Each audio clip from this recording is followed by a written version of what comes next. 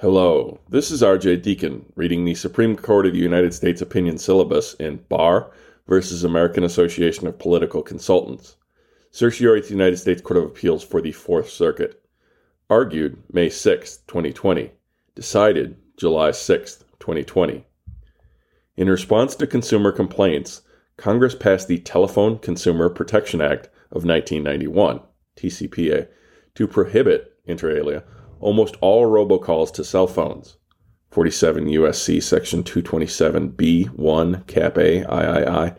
In 2015, Congress amended the robocall restriction, carving out a new government debt exception that allows robocalls made solely to collect a debt owed to or guaranteed by the United States. The American Association of Political Consultants and three other organizations that participate in the political system filed a declaratory judgment action claiming that Section 227B1 Cap A III violated the First Amendment. The district court determined that the robocall restriction with the government debt exception was content-based, but that it survived strict scrutiny because of the government's compelling interest in collecting debt. The Fourth Circuit vacated the judgment, agreeing that the robocall restriction with the government debt exception was a content-based speech restriction, but holding that the law could not withstand strict scrutiny. The court invalidated the government debt exception and applied traditional severability principles to sever it from the robocall restriction. The Supreme Court held that judgment is affirmed, and Justice Kavanaugh announced the judgment of the court. Justice Kavanaugh, joined by the Chief Justice, Justice Thomas, and Justice Alito, concluded in Part 2 that the 2015 government debt exception violates the First Amendment. The Free Speech Clause provides that government generally has no power to restrict expression because of its message, its ideas, its subject matter, or its content. It's Police Department of Chicago versus Mosley. Under this court's precedents, content-based laws are subject to strict scrutiny. See Reed versus Town of Gilbert. Section 227B1 Cap A III's robocall restriction with the government debt exception is content-based because it favors speech made for the purpose of collecting government debt over political and other speech. The government's arguments for deeming the statute content neutral are unpersuasive. First, Section 227B1A III does not draw distinctions based on speakers. Even if it did, that would not automatically render the distinction content neutral. Second, the law here focuses on whether the caller is speaking about a particular topic and not, as the government contends, simply on whether the caller is engaged in a particular economic activity. See Sorrell versus IMS Health. Third, while the First Amendment does not prevent restrictions directed at commerce or conduct from imposing incidental burdens on speech, this law does not simply have an effect on speech, but is directed at certain content and is aimed at particular speakers.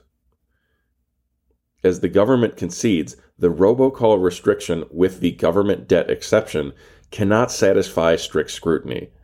The government has not sufficiently justified the differentiation between government debt collection speech and other important categories of robocall speech, such as political speech, issue advocacy, and the like.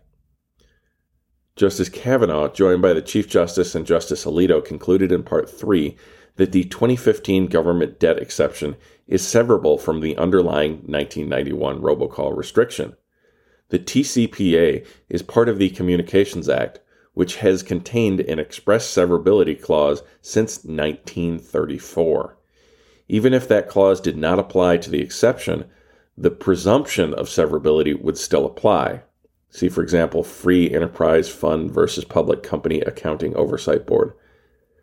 The remainder of the law is capable of functioning independently and would be fully operative as a law.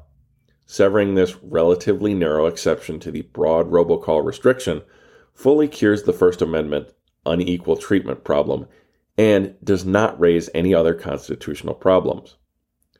Justice Sotomayor concluded that the government debt exception falls under intermediate scrutiny and is severable from the rest of the Act.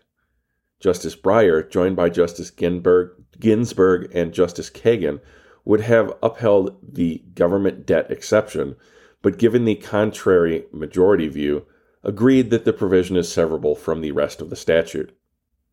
Justice Gorsuch concluded that content-based restrictions on speech are subject to strict scrutiny, that the Telephone Consumer Protection Act's rule against cell phone robocalls is a content-based restriction, and that this rule fails strict scrutiny and therefore cannot be constitutionally enforced. Justice Kavanaugh announced the judgment of the court and delivered an opinion in which Chief Justice Roberts and Justice Alito joined, and in which Justice Thomas joined as to parts 1 and 2.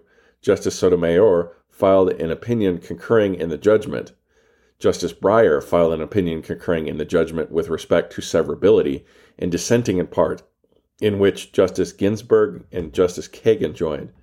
Justice Gorsuch filed an opinion concurring in the judgment in part and dissenting in part, in which Justice Thomas joined as to part 2. Thank you for listening. If you'd like to get hold of me, I can be reached at rhodesscholar80@gmail.com.